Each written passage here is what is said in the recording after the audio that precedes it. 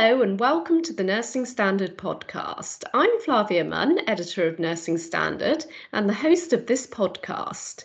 Now, this episode is looking at the support available to nurses who are experiencing mental distress and suicidal thoughts. Figures from the Laura Hyde Foundation show 226 nurses who contacted the charity's helpline during the pandemic had attempted suicide.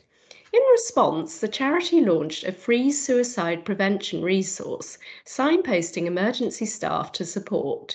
So emergency staff being nurses, police and fire service personnel, among other staff.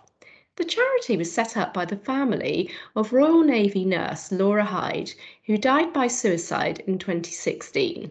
Today I'm here with Liam Barnes, Laura's cousin and the chair of the foundation in her name. Hi Liam and welcome to the podcast. Hi, great to be here. Thanks for having me. Well, thank you very much for your time. So I'd like to begin by really asking about Laura and how the work of this charity means so much to you. So can you tell listeners about the kind of person that Laura was? Sure.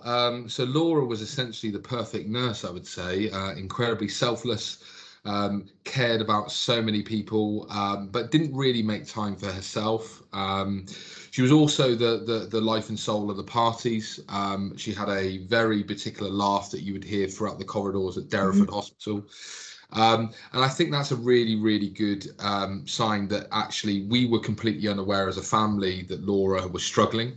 And actually a lot of her colleagues and her friends were completely stunned when she did take her own life, simply because they thought that she was the furthest thing from it. So it's definitely an invisible kind of condition to a lot of people, which is where the education and the greater awareness comes from. But Laura, essentially the perfect nurse, and was always putting others in front of herself, and obviously just didn't make time for herself. And how does this lead to the setting up of the charity? Effectively a response to the grieving process, really. We with Laura passing away in 2016, we struggled for a long time and probably continue to struggle with it today.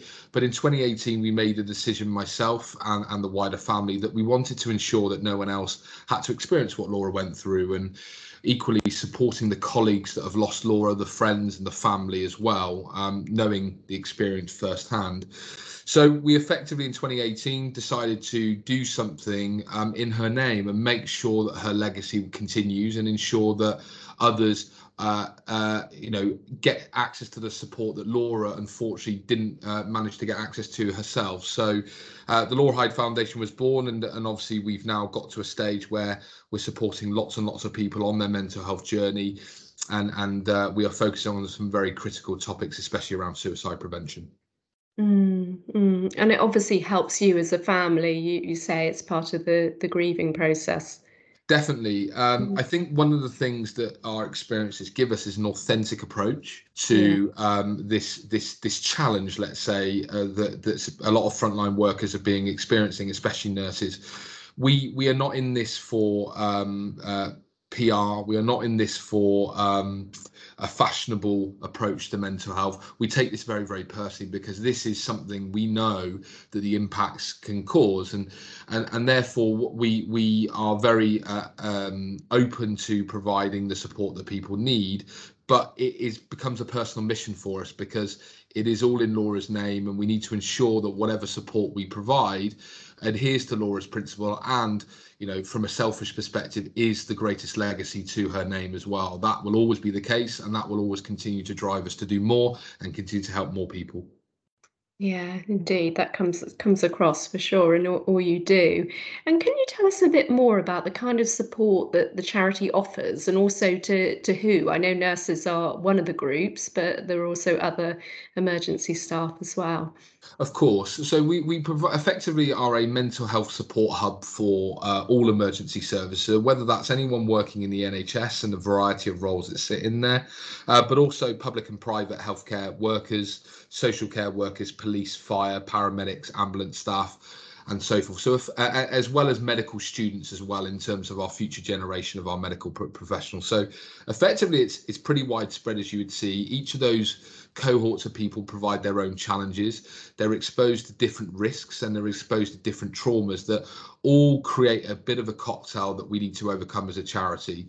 I think there are lessons between each of those cohorts. So what works for nurses can work for others, but equally nursing community can also benefit from some of the initiatives that are happening in the police space or the fire space and so forth. So we are able to assess things at a really holistic level and get the best possible support for the people that we want to provide to. So we provide a number of different factors. We offer free clinical consultancy to employers.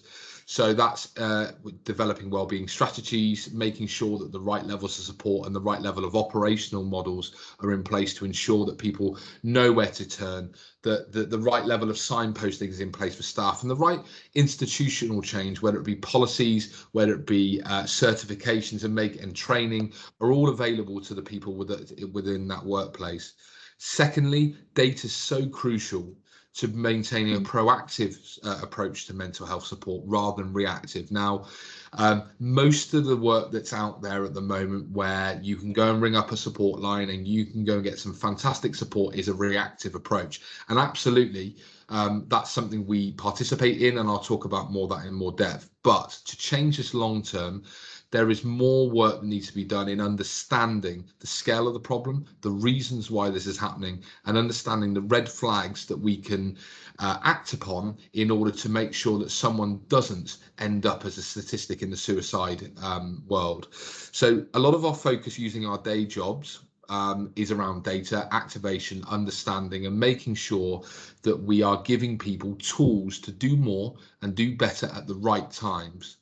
And then lastly, I've mentioned we provide reactive support. So we're very, very proud of this. It's a great, fantastic legacy to Laura that we offer free mental health support for anybody that requires it in the emergency services. So what that means is we offer EMDR, CBT, psychotherapy, coaching, mindfulness courses, even creative therapies such as journaling, animal-based therapies and so forth. It's effectively a hub that means that depending on your personal circumstances, depending on your personal condition and your personality traits, we have an option that could work for you. That is provided by very trusted partners that we work with and help fund and help support and generate awareness for.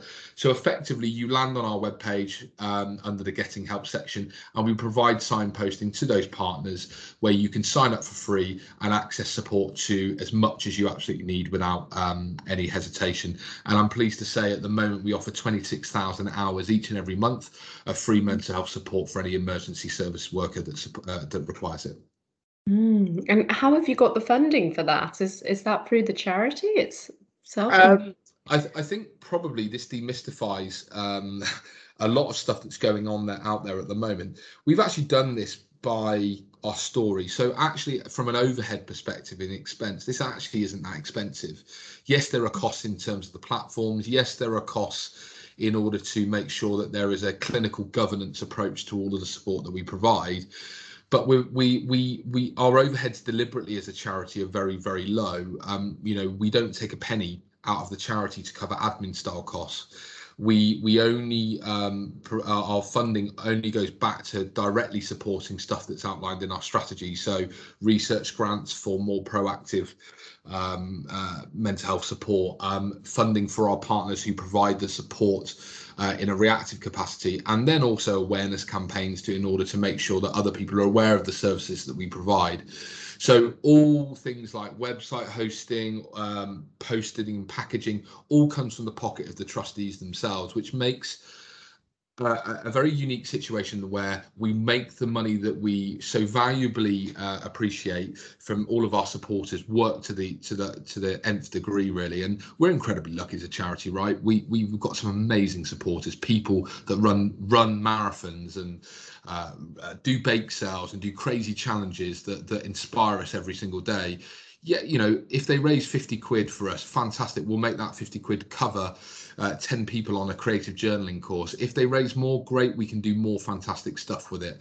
So we are a charity that's been set up to maximise the money that we earn, but also ensure that our supporters get the biggest bang for their buck in terms of all the effort they do to support us. Yeah. Thank you. And what have you noticed about the need for your services since COVID-19 emerged? Well, I think there's been an increase. I Mm, think that's safe to say. But what I would say on record is that a lot of these problems that we deal with not necessarily been a direct result of COVID. I think there's been a number of issues that have been there for a long, long time. I think COVID has accelerated a lot of this into the public domain. I actually think that one positive thing out of COVID is a level of acknowledgement of the great work that our frontline NHS do.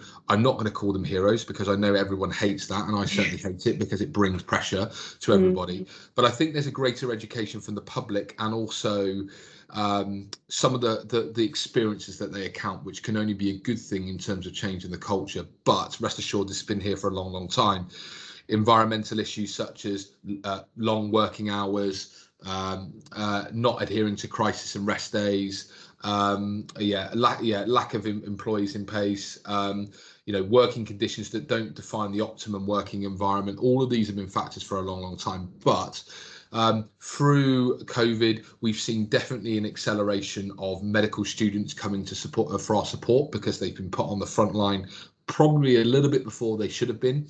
And you couple that with the fact that their education over the past 18 months has been a complete and utter mind scramble. Remote learning, not being able to take exams, missing the camaraderie that comes with their learning experiences. It's been all hands to the pump. So definitely an acceleration of take up of our support services. I think we released some statistics that in December 2019 compared to December 2020, we've seen a 435% rise of people taking up our support services. I think that's down to COVID, but it's also down to a greater awareness of who we are as an organisation. So, but certainly, complexity of problems are becoming a bit more widespread, and the volume as well. And just for the clarity of listeners, when you refer to medical students, you're also including nursing students, aren't you? So Absolutely, yes, yeah, yes. so it could be junior doctors, or it could be, sorry, it could be Midwives, things training like doctors, that. and yeah, nursing students. Yeah, thank you. Um, so really, I mean, what should someone do if they are experiencing suicidal thoughts? Or what should a colleague do if they suspect that someone is in that level of distress? I mean, ultimately, if you're feeling suicidal, you need to go and get immediate help, right? So, if you're feeling like you want to die, it's important, incredibly important, to tell someone. Um, help and support is available from many different options, and our suicide prevention booklet that we've made available details a lot of this stuff. You do not have to struggle with these difficult feelings alone. So there are many resources out there that you can talk to, whether it be listening services such as the Samaritans, Papyrus for the younger generation, Calm, Silence of Suicide as well. But there's also a number of other sort of specialist suicide prevention resources, such as Child Death Helpline, which has been particularly valuable for paediatric nurses that are struggling to cope with child loss in the job. For Nightline is a particular student-focused suicide prevention, so they understand a little bit more of the pressures, let's say, that young people are under, especially in that kind of nursing community. There are people there are support groups such as Facing the Future who are bereaved by suicide, who have lost people to suicide, which is, as we have experienced as a family, can be incredibly hard, and you need to make sure that you go and access the support so you don't do this alone. I would encourage people, there is no shame in this, but it's important to go and get help. But if you're worried about someone, again, if there's someone in immediate danger of taking their own life, well, you really need to instigate emergency services, ask for an ambulance, take them to A&E. They will decide whether they need to be admitted or not, but you need to give that staff as much information as possible to make the right call. They are experts, and they need to be given that information to do so. But I think it's important to understand the situation. People will think of suicide for many different reasons. It could be difficult life events. It could be misusing drugs or alcohol. It could be an existing mental health condition such as depression or schizophrenia, or even a physical health condition which is just starting to impact their life. And they may just feel like this because they want to escape what they feel is an impossible situation, to just simply deal with unbearable thoughts or feelings, or to relieve physical pain or incapacity should there be physical issues. So, what you need to do, you need to let them know that you care about them, they're not alone. You need to empathize with them. You could say something like, I can't imagine how painful this is for you, but I'd like to try and understand, and certainly be non-judgmental. Certainly don't criticize or blame them. Repeat the words back to them in your own words. This shows that you are listening, and that repeating information can also make sure that you've understood them properly and they can relate to that, which could be a life-saving thing.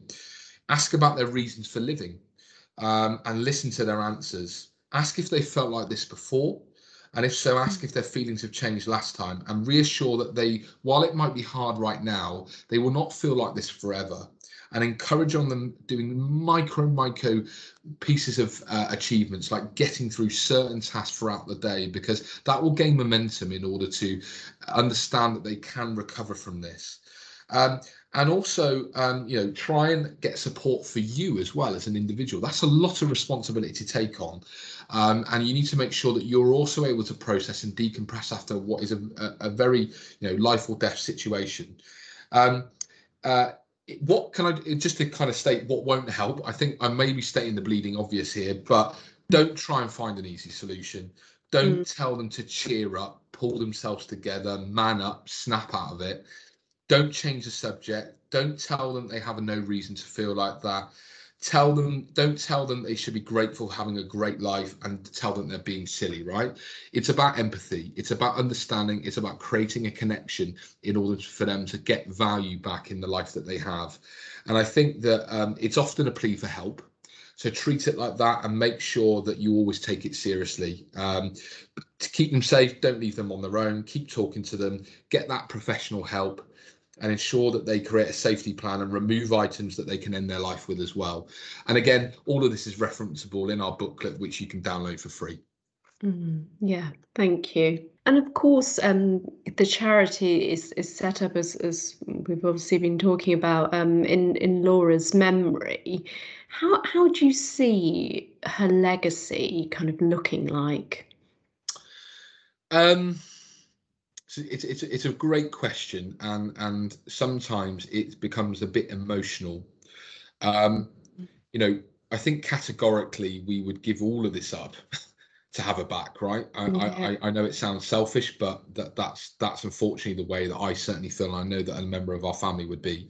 Yeah. But I think when we hear feedback like, "You've saved our life," I didn't think there was anybody else that would care for me. You understand my situation. I'm now on the road to recovery. This helps make sense that Laura's sacrifice has been able to help many, many other people. And I genuinely believe that she is looking down at some point to say, there is positive that I've come out of this situation. And I know that it's instigated our family, other people that we've helped on board within the charity, and other people that we've helped support within charity, to change a massive problem that is out there at the moment. So Laura's legacy will always be, make sure that no one has barriers to go and get support. Make sure that you're treating people like human beings and not a statistic.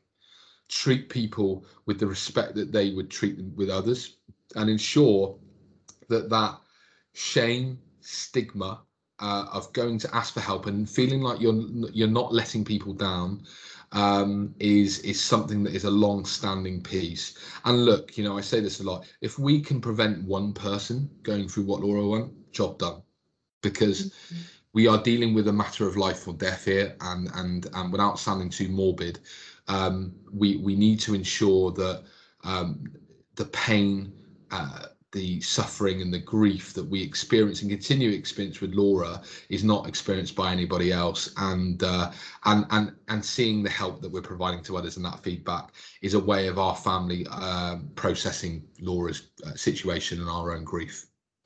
Well, thank you very much for sharing that. I appreciate that. That is a difficult and emotional question to answer as well. But hopefully it will help some other people hearing you say that. In terms of the resources and things that you mentioned, where can they find that? Just on the kind of homepage of your website? Yeah, so our website, laurahydefoundation.org, lots and lots of material on there. There are pieces around Laura, there are pieces around getting help, which is obviously our main support service hub. I would actively encourage people to check that out, certainly if they want to know more about that support level. What we do, there's a lot of resources on there that you're able to download free of charge. So we are very, very expansive with our posters and things like that we see up in staff rooms. You can download these for free. Equally, if you would like printed copies, or you would like some of our goodies to help change that culture and start the conversation, you can get in contact with us on via our website, and we will ship those out to you free of charge. And equally, if you've got ideas, guys, this is a charity now. Whilst it's come from Laura, the amount of people that we're supporting now is makes it a charity for the people that we support. So I'm very, very keen as the trustee chair to take ideas of how we can continue our support and how we can move into other areas as a way of continuing the progress that we do. We don't know all the answers, and we only can drive forward when we understand the experiences of the people that we want to support. So come with ideas. We also offer funding for initiatives. So people have got initiatives that believe that that will help people, then we can provide funding to support that. There is trial and error with these types of things. We need to get things moving and remove those barriers to take up to making progress. So get in touch. As long as it sticks to Laura principles, we're happy, and that will always be the case. So we welcome anybody that wants to help us on our cause as well, but more importantly, we want to make sure that anyone who can benefit from the support that we provide knows where we are. Definitely, and there's some people doing some extraordinary charity challenges as well, aren't there? I know you've shared them on your social media channels as well, which is great. It never ceases to amaze me, the crazy things people do in the spirit of challenges. So people bog snorkeling for us. I mean, rather than me, let's just say that. But fantastic endeavour, and look, an amazing opportunity for communities and bring people together after what has been a rubbish 18 months, right, with separation. So hopefully that continues, and we're and people are able to see what the Laura Hyde Foundation is about and how we can help people. That's fantastic. Well, that's a great note to end on. So thank you so much, Liam, for sparing the time to talk to us, and I hope and I'm sure that listeners will gain a lot from the conversation too. Thanks, Lily, and thanks also to Nursing Standard for continuing to promote wellbeing within the nursing community. It is appreciated. Absolutely. Thank you. And thank you very much for listening. Just a reminder that all the resources connected with this episode of the show can be found at rcni.com/podcast, where you can also catch up on any episodes you may have missed or simply want to play back. And we greatly appreciate any feedback, so please do rate or review us on Apple or Spotify podcasts, which will also help other people to find us.